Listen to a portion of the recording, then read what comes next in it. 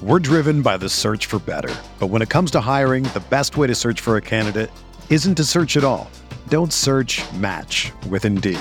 Indeed is your matching and hiring platform with over 350 million global monthly visitors, according to Indeed data, and a matching engine that helps you find quality candidates fast. Ditch the busy work. Use Indeed for scheduling, screening, and messaging so you can connect with candidates faster.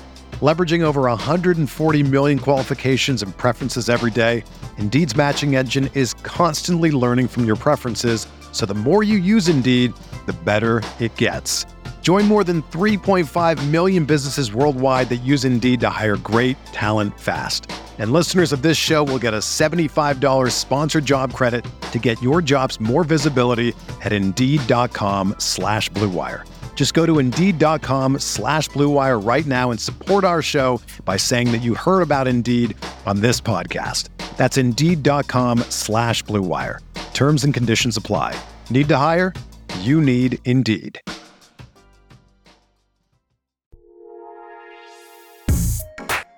All right. Hello, everybody. What's up? Welcome to Talkin' Buffalo Podcast, where we often highlight but are not limited to Buffalo sports, news, media, and entertainment. I am your host, Patrick Moran. You can find me on Twitter at Pat Moran Tweets. Thank you very, very much for locking in today. If you've not yet subscribed, please go ahead and do that right now. Subscribe, rate, and review. It really helps me continue to grow the show.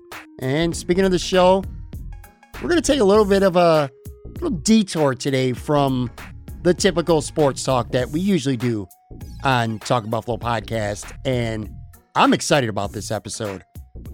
I got Kelly Dudzik from WGRZ-TV Channel 2 in Buffalo. She's going to be my guest. Going to join in just a couple minutes.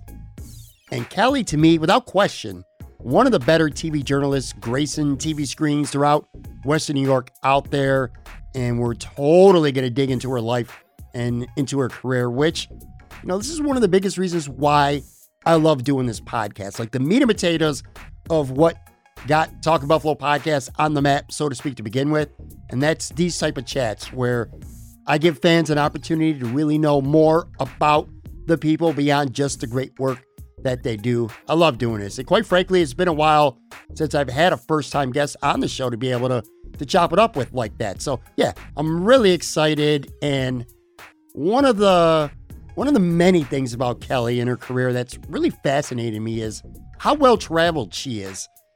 I feel like, I think everybody out there at some point in your life, man, you need to get out there and you need to experience other towns and other states and other cultures. And man, I'll tell you what, Kelly has definitely done that. So you want to talk about traveling? Kelly grew up in Connecticut. She graduated from Syracuse in New York, of course. And then in terms of her work career, she had stops in Wilkes-Barre, Pennsylvania, Cincinnati, Ohio. Then she somehow, and this was a fun story how she ended up there, all the way in Great Falls, Montana. Yes, Montana. Spent a couple years there. And then she went to Little Rock, Arkansas, before finally coming to Buffalo and joining Channel 2 back in 2013. So like I said, man, a life well-traveled for Kelly. And we're going to talk about all those stops. We'll talk about what got her into wanting to do TV journalism to begin with. We'll talk some of the pros and some of the cons about the job. We'll talk a little bit about the city of Buffalo and Western New York. I'll get her takes on that. I ask her favorite wing spot. Of course I do. I do that with everybody. Not a big surprise, little spoiler alert with the spot that she went with. But yeah, man, just some great stories from Kelly along the way. And of course, we're going to finish with the fun fact finale, which again, man, it's been a while since I've gotten to do one of those things on my show. Great stuff with a great lady and a very, very talented one at that. Let's not waste any more time here. Let's just jump into it right now. Here it is, my chat with Channel 2 in Buffalo's Kelly Dudzik.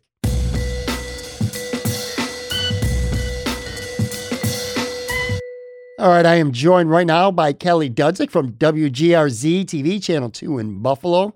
Hey, Kelly, what's going on? Thanks for being on the podcast. No problem. I'm excited to be here.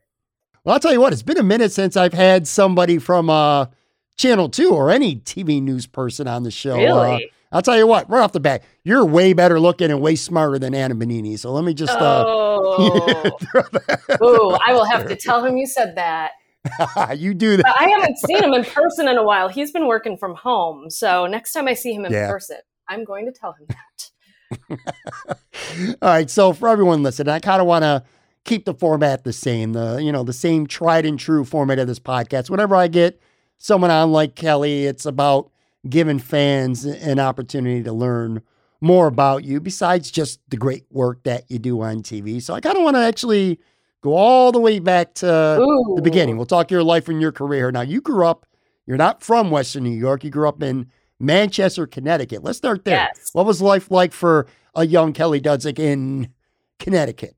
Yeah. So Manchester is a suburb of Hartford, and it's right between New York City and Boston. And it was a great place to grow up. I would say like your typical suburb.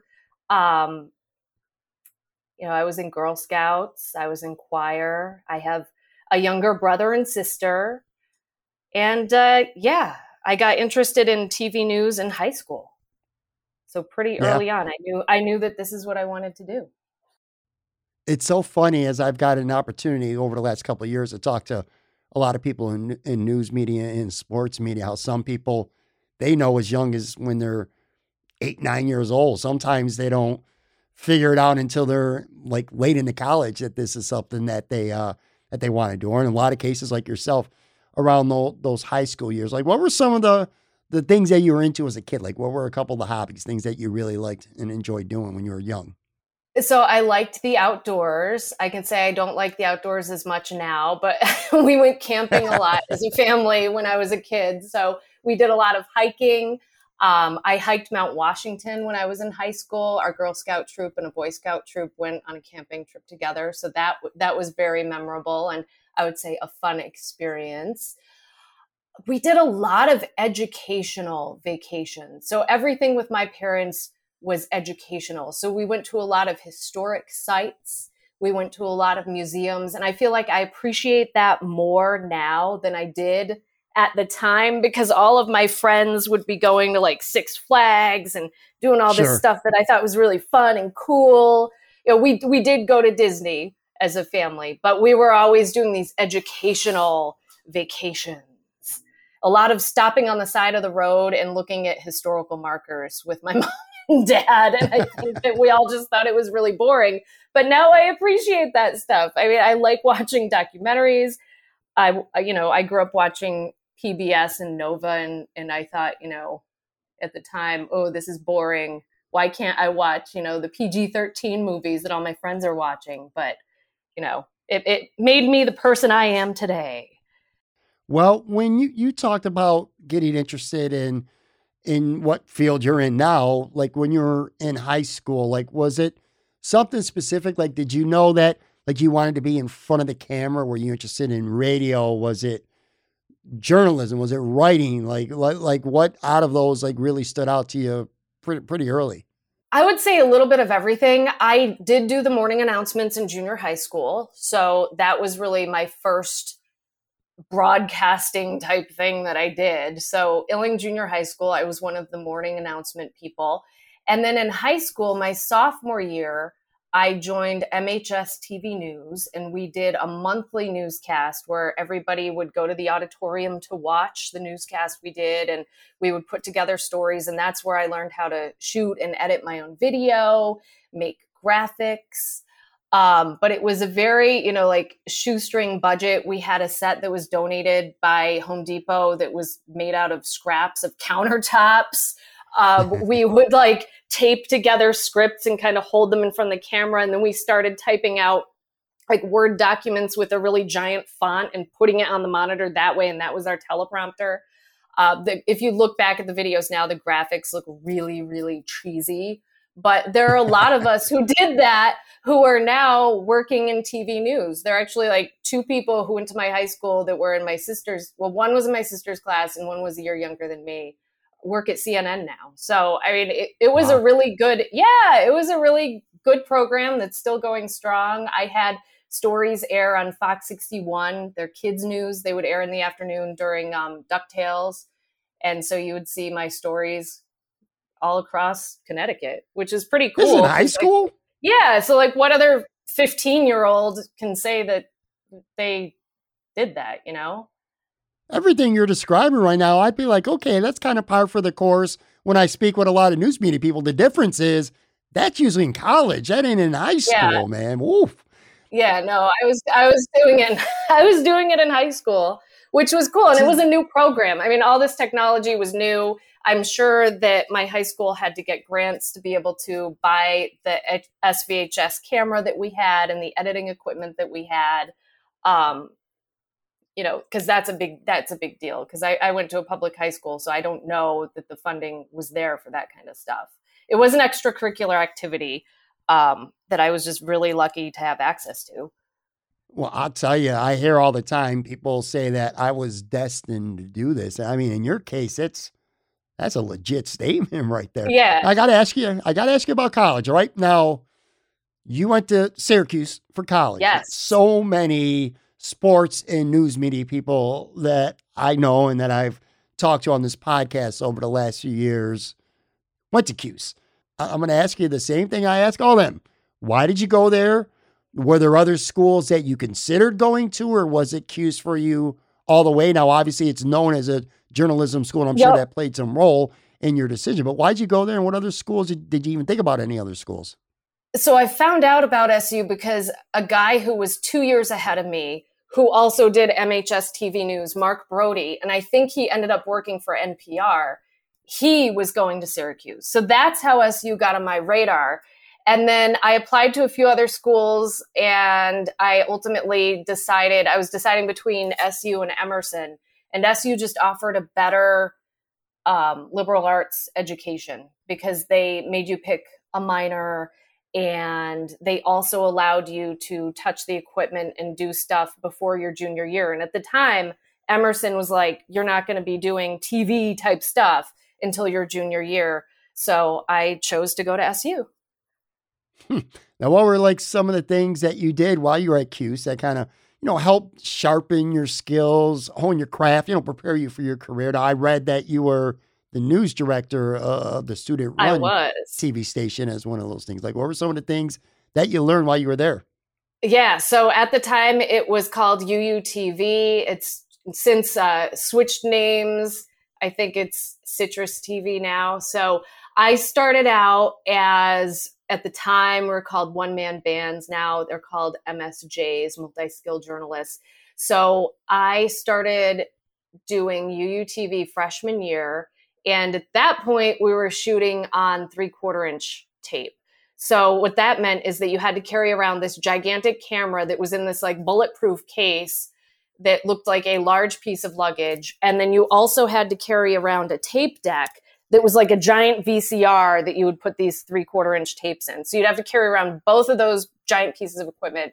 And I was paired up with another guy in my class, and we would go around one day a week and shoot each other's stories. So that really got me, I continued doing what I was doing in high school. It got me into it freshman year, which is what I wanted to do. And ultimately, I worked my way up. So I was news director, I think, by junior year. And I was anchoring newscasts that you could see on the closed circuit TV all across campus. And then we would also somebody with a car would have to take the tape after we recorded our newscast, because we did one every day. And we were split up into like groups. So you'd anchor a newscast once a week or something. Someone with the car would have to take the tape and drive it down to Adelphia Cable so that it could be shown on the cable system the next day. So that's what I did in college. That's a lot. A lot. I'll tell you, Kelly, one of the things that about your career that fascinates me, and I want to spend some time talking about it, as somebody who was born and raised in Buffalo and now lives in Florida. Well, at least for the moment, I'm in Florida anyway. I've spoken with a lot of people on local news stations here in Buffalo before that are kind of like they're born and raised in Buffalo. And for the most part, except for maybe when they went off to school, they've spent their whole life there. In a way, that's really cool. But in another way, it's like, well, you haven't really lived if you haven't experienced other parts of the country and other cultures, because things are different in other parts of the country, in other towns, Oh, in other yeah. states. And one of the things I love about you and about your career, which again, ultimately led you to Buffalo and WGRZ. Yes. And we'll get to Channel 2 in a couple minutes, but I want to talk about some of the stops along the way first. And you can kind of tell me a little bit about like each area you live. Like we'll talk about the job and also just about the area that you live. And again, this is from homework that I've done on you, Kelly. So I know you spent after school, you spent nearly a year at WBRE in Wilkes-Barre, Pennsylvania. So now you're born, again, you're raised in Manchester, you go to school in Syracuse, and your first like post job is in Pennsylvania. What was that like? Well, I started working less than 2 weeks after graduation. And I think it helped that I chose to be a producer instead of a reporter right out of school, because it was easier to find a job. Even now, like it's still really hard to find good producers. So if you've watched The Office, since that was an NBC show and WBRE is an NBC station, you've probably seen like the call letters in cutaway shots in the show The Office, because that was set in Scranton and we were also the NBC station for Scranton. So it's Wilkes-Barre, Scranton. So it's like a duo market thing because the two cities are really close together. So I was there for less than a year. And the reason was because my schedule was just really hard. I worked weekend overnights and then I worked days, 3 days a week. So I just never really got used to that schedule. And I also didn't have a car. So I would have to take a cab ride from my apartment to the station because I'd have to get there at 3 a.m. on the weekends. And I didn't feel like it would be wise for me to walk. I lived close enough to walk, normally, but at 3 a.m, I didn't want to be walking around by myself. So I would always call up the cab company, and the same cab driver would come and pick me up and drop me off so I could run in and hit record on the CNN feed for 3:00. And then I was the only one in the newsroom until the show editor came in at like 7 a.m. So that was weird. You get used to the scanner sounds, but it's kind of creepy being in a big newsroom by yourself. But I learned a lot in Wilkes-Barre. A lot of the people I worked with are still there. There was an anchor, Andy Mahalchik, who's still there, who started in 1985 as an intern and is their lead investigative reporter now. And he's from Wilkes-Barre and has been there at that station for his whole career. So I ended up leaving mostly because the schedule, I just couldn't get used to it. It was really hard to have work-life balance and have a social life outside of work. So I felt like all I was doing was working. So I ended up applying for a few producer jobs, and that's how I ended up in Cincinnati. And I loved my time in Cincinnati. I worked for the Fox station there. I was a producer, and it was really intense, a really intense newsroom. But again, learned a lot, learned how to be a better writer, a faster writer, and also work with a bunch of different personalities, which they don't really teach you about in college. That's something you kind of have to learn on the fly. Sure. I'm just blown away that you graduated college and like 2 weeks after college, you already were in the field. And by the way, The Office is literally my favorite show of all time. Awesome. Literally, awesome. It's my number one show of all time. So so you go to Cincinnati.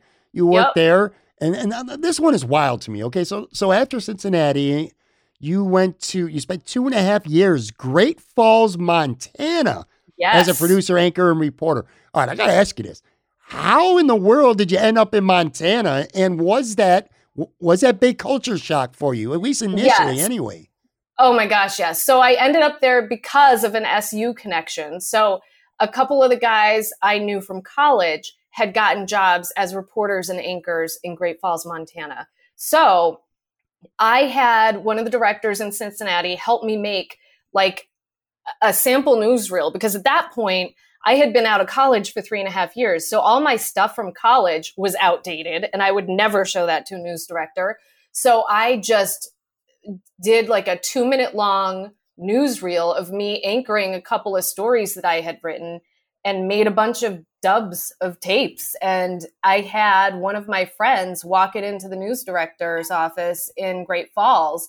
And I ended up being offered the job over the phone, but I wanted to make sure I saw what life was like in Montana before I accepted the job. So I flew myself out to Montana and visited for a couple of days and actually like met the news director, who actually worked in Billings, which was like 3 hours away from Great Falls.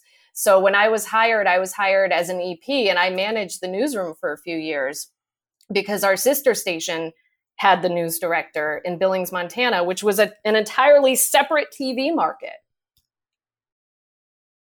Wow. Tell me a little bit about Montana. Like, so you go there, you said you wanted to see it. Did you like it? Again, somebody who grew up in Connecticut, goes to school in New York, works in Pennsylvania, works in Ohio, and now I've never been to Montana, but I'm confident that it's pretty different. Like, what was life like for you on a social level, personal level in Montana for 2.5 years? Well, so first of all, you get off the plane and there's a bunch of taxidermy in the airport. Like, it's all taxidermy of all the animals that you will find in Montana. And it's a tiny, tiny airport.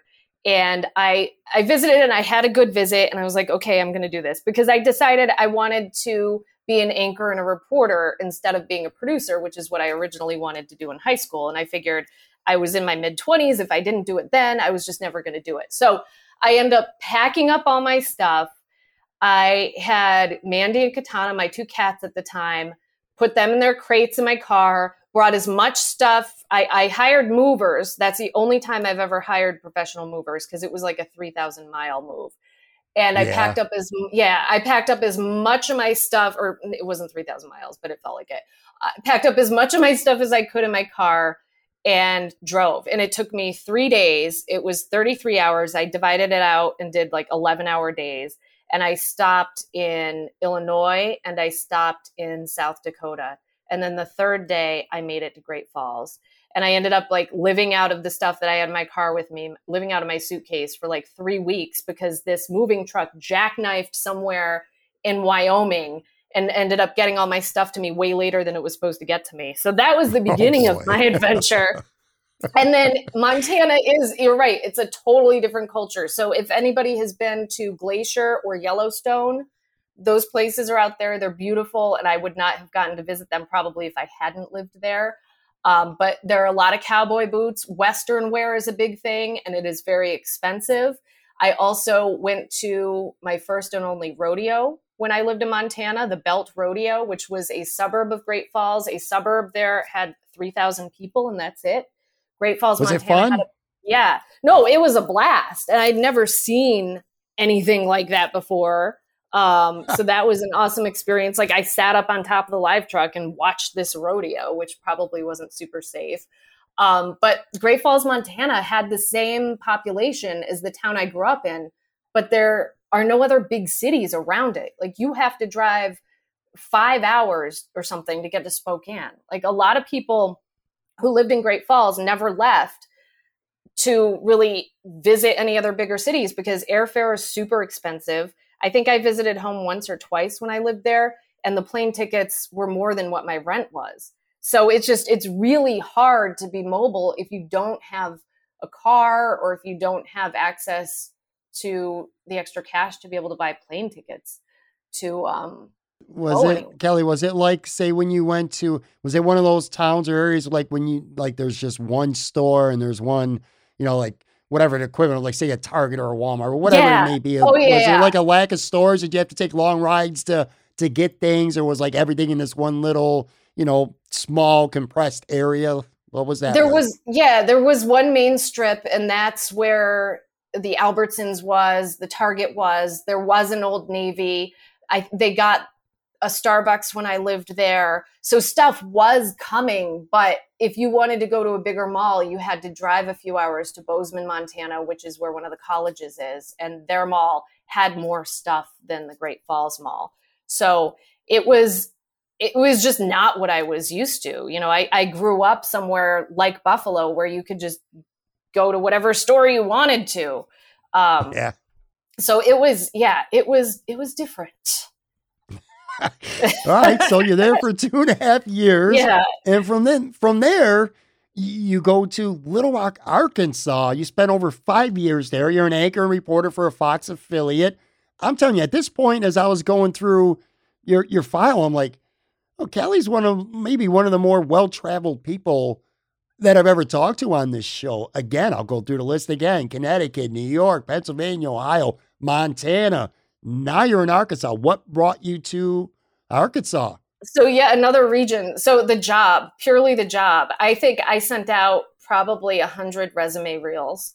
And at that point, you're sending out tapes, I think still. I think they were VHS tapes. So you'd have to, yeah. I remember being at the post office in Great Falls, Montana, and they kind of get to know you.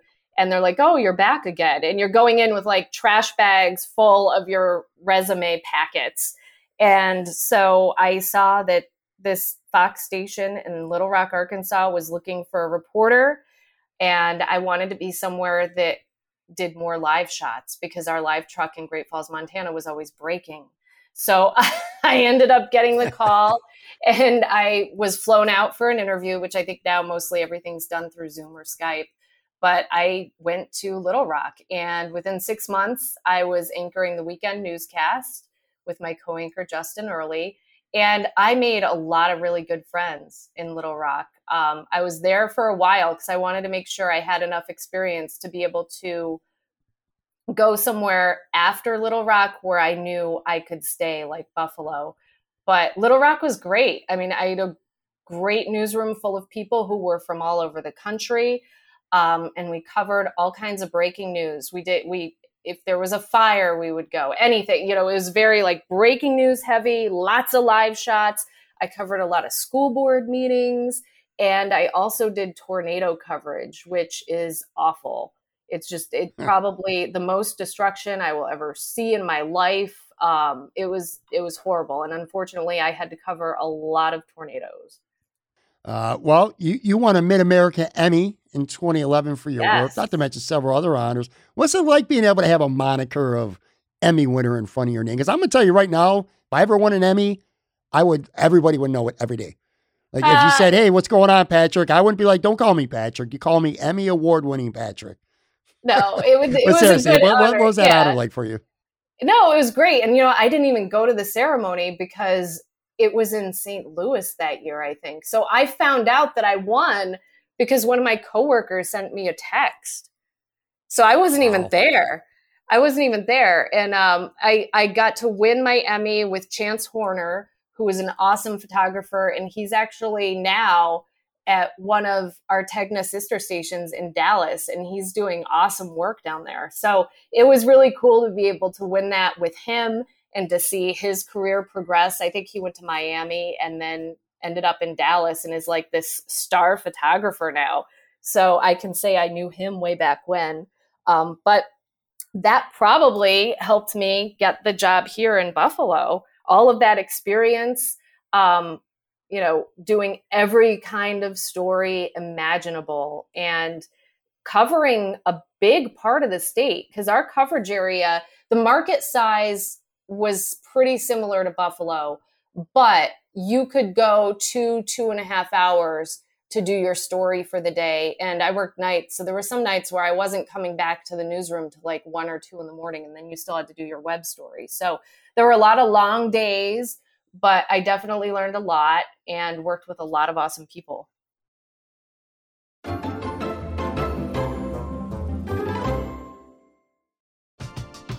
We're driven by the search for better. But when it comes to hiring, the best way to search for a candidate isn't to search at all.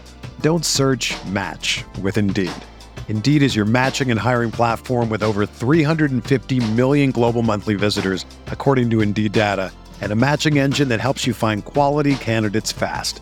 Ditch the busy work. Use Indeed for scheduling, screening, and messaging so you can connect with candidates faster. Leveraging over 140 million qualifications and preferences every day, Indeed's matching engine is constantly learning from your preferences, so the more you use Indeed, the better it gets. Join more than 3.5 million businesses worldwide that use Indeed to hire great talent fast. And listeners of this show will get a $75 sponsored job credit to get your jobs more visibility at Indeed.com/Blue Wire. Just go to Indeed.com/Blue Wire right now and support our show by saying that you heard about Indeed on this podcast. That's Indeed.com/Blue Wire. Terms and conditions apply. Need to hire? You need Indeed.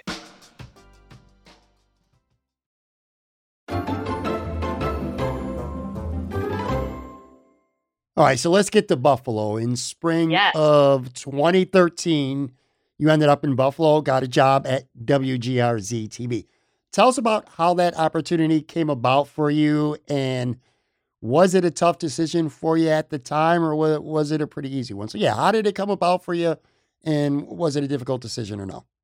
So it was an easy decision to say yes. Again, I had to send out like 100 resumes, and I knew I wanted to come back to the Northeast. So I was targeting the Northeast because I wanted to live somewhere where I could drive home to visit my family and not have to take 3 different flights, Sure. like when I lived in Montana. Sure. So I flew out here, met with the news director, Woody, who was awesome. And I was just really impressed with the station because I was coming from a station where if you wanted to do a story that was longer than 1 minute and 20 seconds, you had to get management approval. Like that was protocol.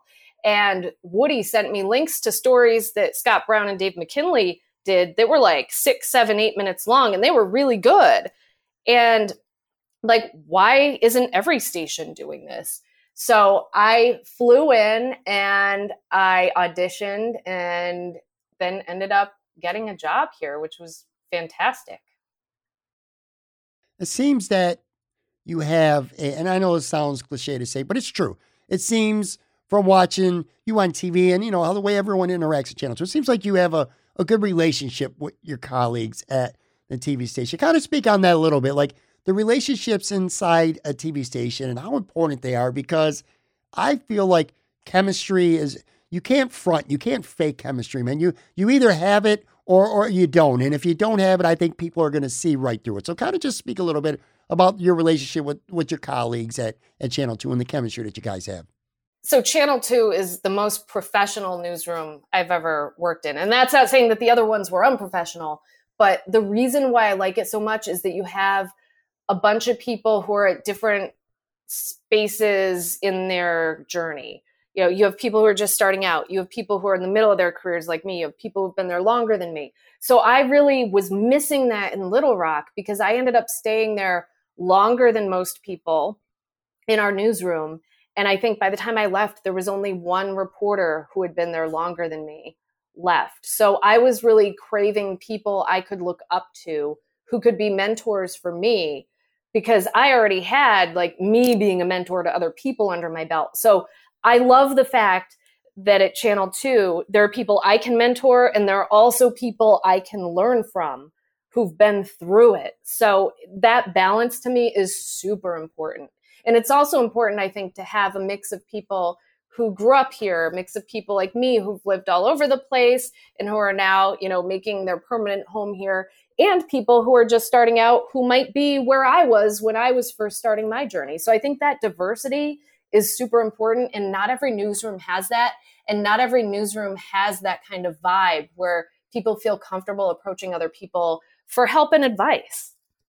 Yeah, absolutely. I'm going to ask you a question, and I'm sure you've been asked this before by people, whether it's a podcast, a newspaper article, whatever it may be, but like your job itself, like what do you consider your favorite part of your job? Like throughout this interview, you've spoken about some of the hardships depending on like location, especially when you're first starting out, the long ride, stuff like that. Like, what do you consider your favorite part of the job? Like what you enjoy doing most? And then conversely, I don't want to say least favorite, but like an area of your job that you find most challenging. Let's put it that way. I think I'll start off with most challenging. And I think that a lot of people struggle this with in a lot of different fields. I would say the work-life balance issue. And it's really easy in this job to just focus solely on the job. And, you're kind of on call 24/7. If something happens, you're expected to respond and go in. And that can lead to burnout. There's a lot of burnout in journalism, especially now, and especially with the addition of social media that was not a thing when I first started out. So I feel like getting a grip on that work-life balance is super important. And that is the best advice that I have for people who are just starting out or struggling. Just make sure you have that work-life balance. Make sure you have friends outside of work, because it's also really easy to only hang out with people you work with, especially if you work weird hours and you're working at night. You end up hanging out with a lot of TV people, and then that can just turn into this vicious cycle of people just complaining about work all the time, which is not healthy. Sure. Yeah. I would also say another challenge is navigating office politics.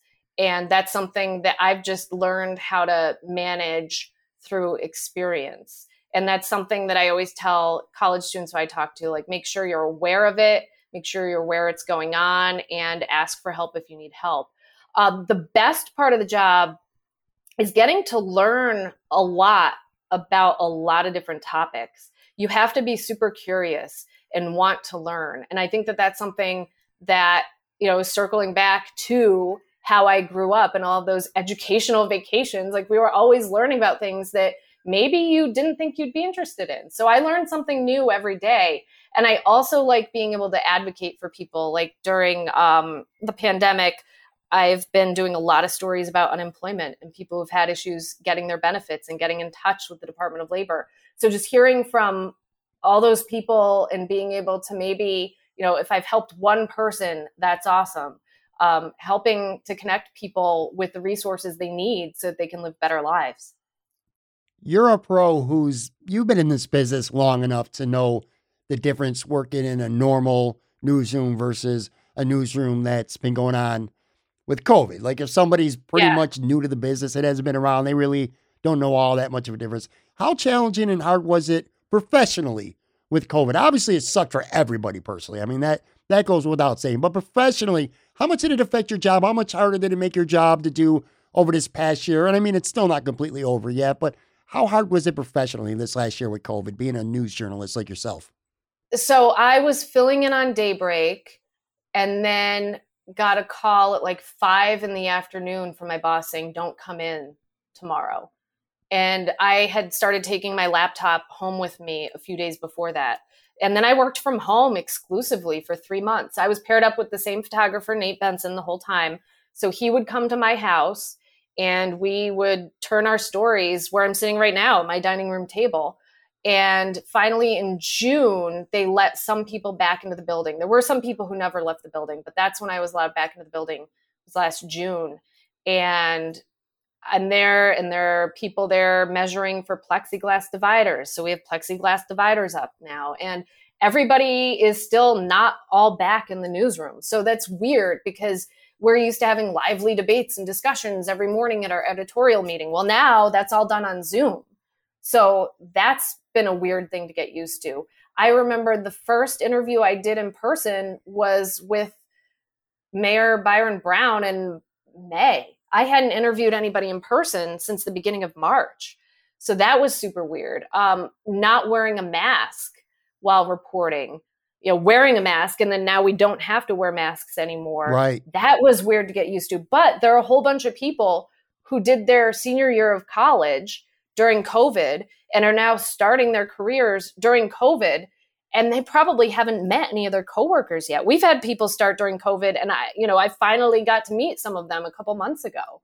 So I just can't imagine starting out your career during this time. But I feel like everybody adapted pretty well. Like, thank God we have stuff like Zoom. That's how I've been doing most of my interviews.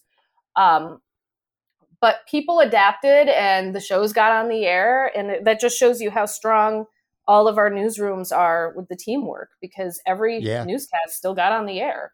All right. So let me ask you this, Kelly. I want to get your take on social media because it's like a double-edged sword. It's a double-edged sword to me. On one hand, it gives you an opportunity as a news person to connect with your audience on a more personal level if you want. And obviously you get your stories out for the world to see instantly, just with a click of a button. But as you know, I'm sure there's also an ugly side to Twitter as well with trolls and just, mean people who want to incite reactions from news people, celebrities, whoever it may be, public figures, because they can. Like, how do you balance that? Yeah, so the mean people used to only reach us if they called the newsroom or hand wrote a letter and actually mailed a letter. But now it's really easy for them to reach all of us. And it is a double-edged sword because social media is awesome to be able to connect with people, to get story tips, ideas. I do a Facebook Live every day during midday, and I've connected with a bunch of people who join me every day. And it's like we have our own little community, and it's fantastic. But there are also trolls. So you have to figure out what your strategy is to be able to deal with the trolls. Some people push back and engage with them. Usually I don't do that. My strategy is to not give them energy. And yeah, it's tough. You have to have a thick skin. People are going to be nasty, but just know that for every person out there who's nasty, there are a lot of nice people. And, it's really easy for people to hide behind their keyboards now and just type in mean things. Because you've lived in so many places and you've experienced so much culture, I value your comparisons and your thoughts more than most people. So I'm going to ask you, what is it about Buffalo, living in Buffalo so far? Because you've been there for a while now. You're a Buffalonian at this point. What is it about Buffalo and Western New York that you love most? I think that there's always something going on. You cannot say that you're bored if you live here. And I remember growing up, people were like, oh, I can't wait to leave here. There's nothing to do. And again, even in my hometown, there's always something to do. You're close to a bunch of different cities. There's stuff going on. I love that in Buffalo, where I live, I can walk to a bunch of different places. My goal every weekend is to try to be able to walk where we're going and not have to drive. And I can do that where I live, which is awesome. And, there's always something happening and there's always something new to explore.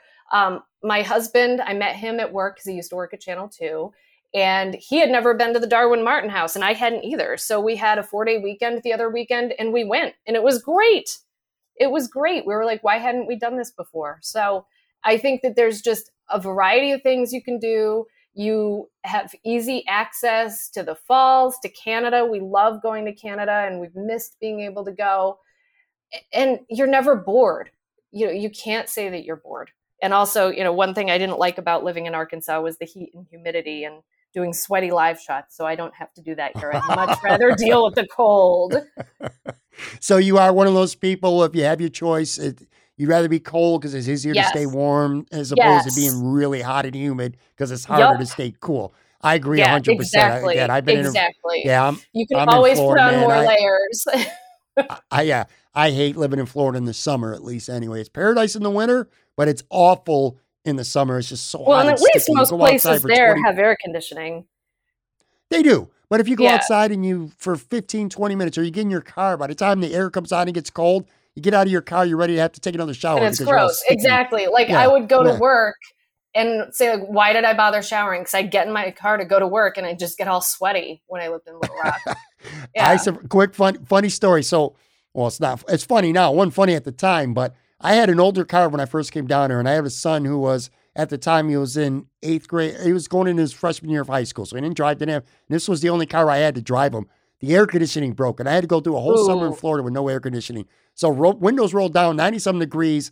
It felt, it was the worst 15-minute ride every day of my life, every day. But anyway, all right, one other Buffalo thing, too. I'd be remiss if I didn't ask you this, because I personally am a huge wings and, to a lesser extent, pizza guy. I'm not going to lie to you. That's a significant part of why I look forward to coming back to Buffalo and potentially living there. Now, I know I'm more than most, but do you like wings in Buffalo? Easy access to good wings. Yeah. Gabriel's Gate is my favorite, I would say. Yeah. I would say just if you want solid wings, go to Gabriel's Gate. You can go other places too, but for sure. I've probably been there the most and have enjoyed those wings multiple times.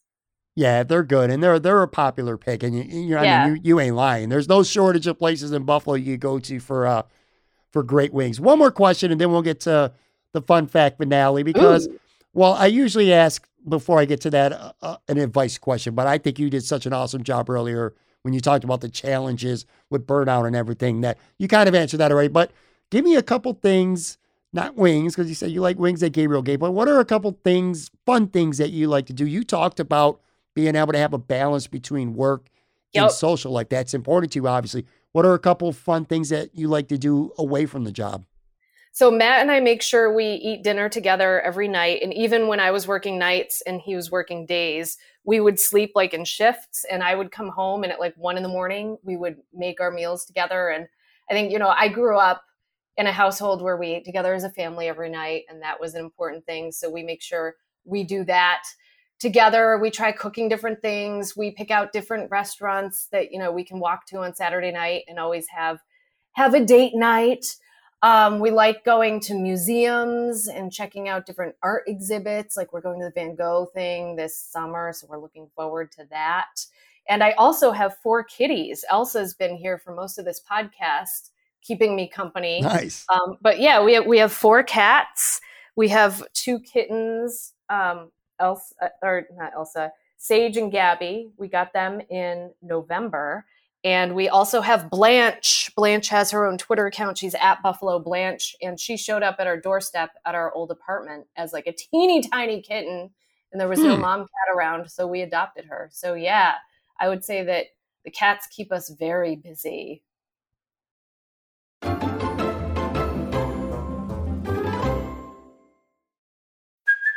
Hey, it's Kaylee Cuoco for Priceline. Ready to go to your happy place for a happy price? Well, why didn't you say so? Just download the Priceline app right now and save up to 60% on hotels. So whether it's Cousin Kevin's Kazoo Concert in Kansas City, go Kevin, or Becky's Bachelorette Bash in Bermuda, you never have to miss a trip ever again. So download the Priceline app today. Your savings are waiting.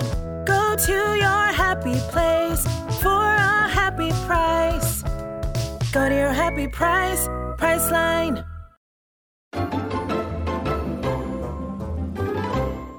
All right, time to end with our little fun fact finale. Same format as always. Kelly, I'm just going to ask you some random questions, not a ton of deep thought required, kind of like sort of rapid fire, but not quite all rapid right. fire. I'm ready. You good I'm for ready. all these? Let's go. Yeah. All right, so this is typically, Talking Buffalo Podcast is typically a sports podcast, although I have from time to time news media people like yourself, but we've talked no sports whatsoever today. I got to at least ask you one question, like, who's your favorite all-time athlete? Any sport, doesn't matter. Just name me an athlete that you've always liked. I would say Christy Yamaguchi. Nice. Okay. Yeah. That's a good one. Yeah. I like watching figure skating.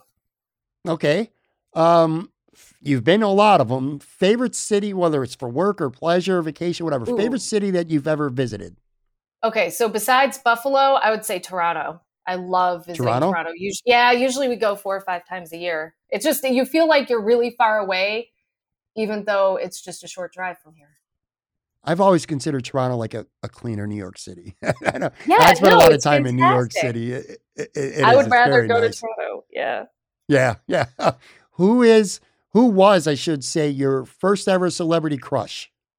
Oh, I would say Will Wheaton, Wesley Crusher from Star Trek. All right, that's a good one. Yeah. All right. So it's late at night, and let's say it's not the sleeping schedules aren't messed up, and you and your hubby are not having a 1 a.m. dinner, but it's a normal sleep schedule for you, whatever. Or it's late at night, you can't sleep. Like, what's your go-to snack? Ice cream, for sure. For sure. What kind? Peanut butter cup ice cream. Got to be a little more. Yep. Peanut butter cup. Ice cream. Yep. Chocolate ice cream with big chunks of real peanut butter cups in there. Nice. Yeah. All right. What movie have you rewatched probably more than any other one? So I usually don't rewatch movies, but, and this is one I haven't rewatched in a while, Singin' in the Rain. I like musicals, and I like that story. I like that it's a love story, and I like Gene Kelly. Okay. I want you to call yourself out here a little bit. What's your worst habit? Ooh. You know what? I pick at my cuticles, and it's not a good habit, and it's not a habit I'm proud of. And even if I do my nails as a deterrent, I still pick at them. It's not good. Don't do it, people. Don't do it. All right. Name a TV game show that you feel like if you were on it, you could potentially do very well, whether it's a current one, something from the past, any time, a game show that caught your eye. You're like, I could do good on this show. I think I would be good at The Amazing Race as long as I had a good partner. Yeah. They'd have to be on the same page as me. Yeah. Like they would have to be a good traveler and be able to figure out what all the clues were, the answers to the clues. Thank you for giving me something different, because I'm going to tell you right now, Kelly, 8 out of 10 people, maybe even 9 out of 10, they always say Family Feud, or I'm like, oh. Yeah. I mean, I would say Jeopardy too, but I would like to be on The Amazing Race. That would be my pick if I were to ever be on one game show. Okay, a couple more here. So Instead, right now, obviously, you're in Buffalo, I'm in Florida. We're connected through computer software. But let's just say let's say we were at Gables Gate right now, and we just down some wings, all right? And they got karaoke going on. And in this world, at least, in this world. Okay. So you're going to grab the mic, all right? Like, what song are you going to rock out? It's going to you don't necessarily have to rock it out. Whether you rock it out, it could be a ballad, something that the crowd is really going to get into, sing along to. Like, at least in your own world, what's like your signature karaoke song? Yeah, I don't know if the crowd would get into any of my choices that I would pick, because usually if I do karaoke, it's like at a friend's house and not in public. I usually pick something that's in my range that I know the words to. So I always need the version with the words on the screen. And then I usually complain that there's no sheet music for me to follow along with. But I would pick like a Jewel song probably, because she has the same range as I do. And I would not say that would get the crowd pumping. People would probably walk away to get another drink at the bar or boo me. Isn't it funny that, or ironic, that you could go in front of a TV camera knowing that thousands of people are watching what you're doing live on the air, but yet if there's 25 people at a dive bar for karaoke and you get up there, you're probably going to be 20 times more nervous than you are doing a live shot on a big TV news story that lots of people are going to watch. No, it's a different vibe. Yeah, it's a different vibe, especially with singing. Like I used in college, I cantored mass, and that was scary. I would say that is a lot scarier than being on TV in front of way more people. So this entire interview, we've talked about journalism and you being interested in this since you were in high school. You knew this was the path that you were going to pursue and ultimately what you do for a living. But let me ask you this. If you had never gotten involved in this industry, or let's just say that you gave it a shot, you went to school and you went to Wilkes-Barre and Cincinnati and it ended there. And you just said, you know what, this ain't going to work. Like, what do you think you may have went on to do with your life? I think that I would have been a veterinarian or an attorney. But those require a lot more school. Yeah, no. I mean, the reason why before I wanted to be a journalist, I wanted to be a veterinarian. But then I realized how long you had to go to school for, and I did not want to do that. So I changed my mind. Yeah. Who or what is your favorite, I should say, Twitter follow? Like whether it's an organization, a comedian, a person, whatever it may be. Like when you go on Twitter and you go on your timeline, like what's the first thing that you're looking for? You know, at one time, he doesn't follow me back, which I'm not mad about. But one time, Andy Cohen tweeted back at me, and that was super exciting. I was reading his book on a dinner break in Little Rock. I took a picture of it, tweeted it out, and he was like, "You go, anchor lady." So that was like my Twitter highlight, and that was probably 10 years ago. But anybody who posts cat or dog pictures, thumbs up to them on Twitter or Facebook. And I pretty much, my personal Facebook page, I really don't post on there that much anymore, but I've made it so that my whole feed on Facebook is people's pet pictures, because that's just what I want to see, because we deal with so much garbage all the time that I just want to see people's pets. Sure. That's fair. Two more here. Give everyone listening a fun fact about you that maybe even throughout talking for this last hour or so, a fun fact about you that most people have no idea about, that they don't know. I'm left-handed, but people probably could figure that out because I usually have a pen in my hand when I'm anchoring. Mm-hmm. And I'm a pretty good baker, even though I haven't baked much stuff recently. I think the last dessert we made was like a year ago. We made homemade peanut butter cup ice cream. We've got to do that again. All right. Yeah. The traditional last question here. I ask every guest the same thing too. I want you to name me 3 famous dinner guests, any era, dead or alive, any time in history, whatever. 3 famous people, well-known people. If you could have them over tonight for dinner, a drink, some conversation, some laughs, whatever kind of vibe you want at your table. 3 famous dinner guests. Who would you have? Ooh, and I don't know how these 3 would all mesh together, but the first one I would pick would be my dad, because he passed away suddenly in 2012. And there's a lot of things I never asked him about that I would want to ask him about. I would also pick Teddy Roosevelt. Feel like he would be highly entertaining, and I'm also really into U.S. presidents and U.S. presidential history. And then, you know what? I would also invite the two women who used to live in my house, because I've been able to find out some information about them online. Like their dad owned a grain store in the early 1900s in downtown Buffalo. And then these two women, I think they never married, and they lived together in this house until 1960, when they both were killed in a car wreck because one of them got their driver's license when they were like 70. And they wrecked like right near Forest Lawn. I would want to know like what their lives were like. I just imagine them living here in 1911 when our house was built, and like, who were these women? They were sisters, and they lived here with their mom. So I just think it would be really cool to see what life was like in Buffalo at the turn of that century. That is absolutely fascinating and interesting. That's that's really, that threw me off. I didn't see that one coming. Dad, Teddy Roosevelt. Okay. The two women who used to live in the house that you live in, did not. That's awesome though, man. That's really cool. Yeah. One was named Louisa. I can't remember the other one's name, but yeah, I need to do more research about them. All right. Everyone listening, give Kelly a follow on Twitter at Kelly Dudzik, WGRZ. Of course, check out her work on Channel 2. She's awesome. Thank you so much for doing this podcast. It was fun getting to know a lot more about you. And this was not just entertaining, I think, for some younger people, because I do get a lot of younger people listening to this show because of guests like yourself that are interested in some form of journalism, and just to get your insight and, some advice and stuff along the way. I'm sure it's really helpful to them too. So thank you so much for doing the podcast, Kelly. It was great talking to you. It's been a pleasure.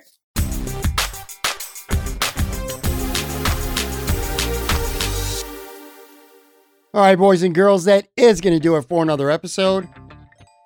Very big thank you one more time, Kelly Dudzik, Channel 2 News in Buffalo. What a talent. A great storyteller, too. That was a lot of fun. I really appreciate Kelly doing the podcast. Again, if you aren't doing so already, make sure you give her a follow on Twitter at Kelly Dudzik, WGRZ. And, of course, check out the awesome work she does on Channel 2. Thank you again, Kelly.